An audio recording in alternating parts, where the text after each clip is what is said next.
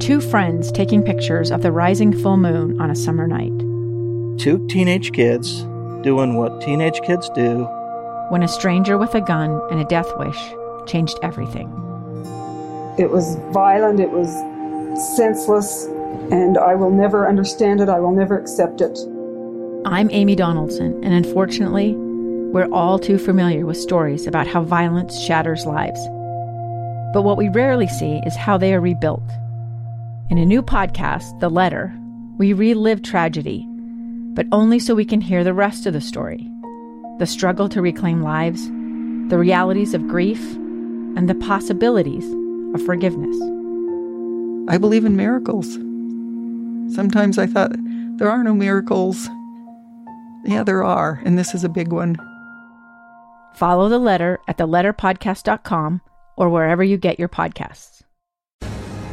Inside Sources. Inside Sources. Inside Sources. Where KSL offers Utah deeper insights on the news. Host Boyd Matheson divides rage from reason and elevates the conversation on issues crucial to our community. On KSL News Radio 102.7 FM and 1160 AM. Sunday night, the full transcript of the 2,702-page infrastructure bill was released, and the dissecting of that has begun, though most Senate offices will not read the full 2,702 pages. Are there things in there that are good? Yes. Is there some pork? Most definitely. Is the math all going to add up? Not sure. So let's get past the headlines of who's on which side and who voted for and who voted against. Let's begin. Think you know the news of the day? Think again. So I want us to dig a little deeper when it comes to infrastructure, not just so we can put down a nice road or bridge, but so we can get to the truth and that we can find out where we are, what this actually means, and more importantly, how does it actually help the citizens of the country? When President Biden first introduced the bill or announced that it was that agreement had come about with the bipartisan group, he admitted that it would be a very big spend, the $1.2 trillion, set aside the $3.6 trillion that will come later. But just with the initial bill, he said it would make the U.S. more competitive, and that is most important.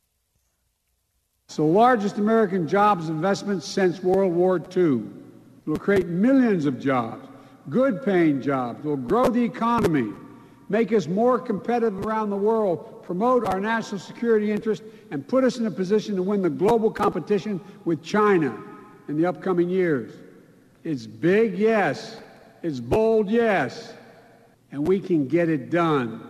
The moment the president actually declared that it was big and that it was bold, of course, everyone immediately started to say, well, how expensive is that big and bold? And for a country that is nearly $30 trillion in debt, how are we going to pay for all of that? Senator Joe Manchin, who's part of that bipartisan group, was on Face the Nation. He said the bill is paid for. They're saying it's all paid for. Now, if it's all paid for, you look at it in a different light. Okay, there's a lot of great things in there. I've seen some of the things that need to be done and we all want to be done. But you get to the point like you do in your own private life, what can you afford to pay for? So what can you afford to pay for? Now, one of the areas of criticism that has already emerged from the bill is one of the groups benefiting in this bill is a group called the Appalachian Regional Commission. It's a kind of a conglomerate of the Appalachian states and focused on everything from helping miners, get retrained and job opportunities. In the bill, the organization would get $1 billion. $1 billion in the infrastructure bill. Remember, this is to help retrain and reposition miners into the workforce. Not sure that is specifically infrastructure. Maybe that should be part of the $3.6 trillion bill.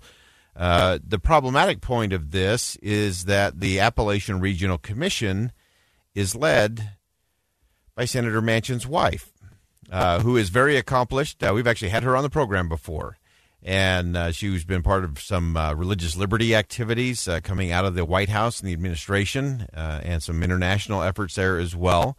And so a senator that's part of the drafting and creation of this bill, and suddenly a group headed by his wife is getting $1 billion, about double what this group would normally get in any kind of spending package on an annual basis. So that's problematic. And so we have to start looking closer. If anything, we need to look closer at what is in the 2,702 pages and how they are going to be paid for.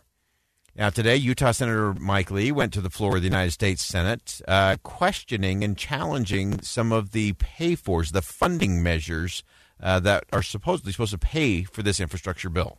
And I regret to say that many of the so-called pay-fors amount to flimsy budget gimmicks that, in reality, do no such thing as pay for the bill. So there are challenges in the pay-fors, and again, we need to break these down, and we'll have people from across the political spectrum on both sides of this particular bill in terms of what those pay-fors are.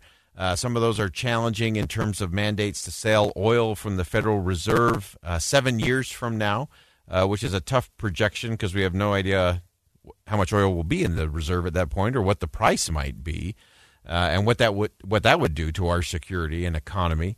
There's things like pension smoothing. There's rebate rules delay. There's a spectrum auction, which I think the FCC might have a challenge with. And so, to Senator Lee's point, there's a lot of that money looks like flimsy pay-fors that may not be realized.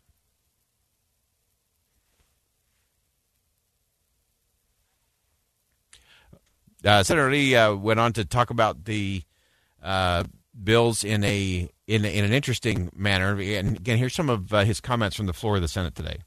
This other $150 billion is not a pay-for. It's fake. It's simply spending or lost revenue that was never realized. And whether this bill passes or not, this $150 billion will never be realized. So in the beginning of this process, the bill passed on a bipartisan vote to get to the debate on the floor of the Senate with support from Mitch McConnell. Senator Manchin says the reason this is bipartisan is because everybody is concerned about infrastructure. I've always believed that everything should rise or fall on its own merits. This is the president's bill. This is all of our bill. It's a Democrat. It's every Republican's bill. There's not an infrastructure need in the country that has an R or D name on it. And that's what brings us together. 80% popularity. So, yeah, we should be doing it. Senator Romney said that he wanted to make sure that Republican voices were heard in crafting the bill. It's been a learning experience because it's been difficult to work through issues with our Democrat friends. But we did not want them writing a bill of their own and passing it without any Republican shaping or votes at all. So this was an attempt to keep them from doing something that would have been very, very damaging. And I think we come up with actually a bill that will help solve our nation and particularly our state's infrastructure needs. So again, that's Senator Romney. And I think one of the interesting questions for us to really think through on all of this is the idea that there is an and component to this. Senator Romney has been obviously a big proponent of the infrastructure bill, and he's also been a leading voice in expressing concern about our debt and deficit spending. And so I think it requires all of us to step back a little bit and say, wait a minute, okay, is this an either or are we just being suckered into another fake fight and false choice from politicians and interest groups in Washington, D.C.? Can you be for this infrastructure bill and look at things as being fiscally responsible and helping us deal with our national debt and our deficit spending? I think that's a conversation worth happening. I think that's something we all need to really think through. And when it comes to infrastructure, I think we need to think again. Think again with Boyd Matheson on KSL News Radio. 2 years ago, Americans watched in horror as a crisis unfolded at the Kabul airport. She was tear-gassed and beaten. Images of thousands desperate to escape Taliban oppression filled our news feeds. More than 80,000 Afghans made it to America. But the story didn't end there. It was very cold. There was no power, no heat. Who would help our newest neighbors? I'm Andrea Smartin. In Stranger Becomes Neighbor, you'll hear the stories of some remarkable refugees who left their homes and their dreams behind, only to start over from zero. Their only possession was 3 blankets. And you'll meet Americans who stepped up to help them. You want me to come when you deliver your baby. What can one person do in the face of an international disaster decades in the making? That's Stranger Becomes Neighbor. Find us at kslpodcast.com. Follow us on Apple Podcasts or anywhere else you listen.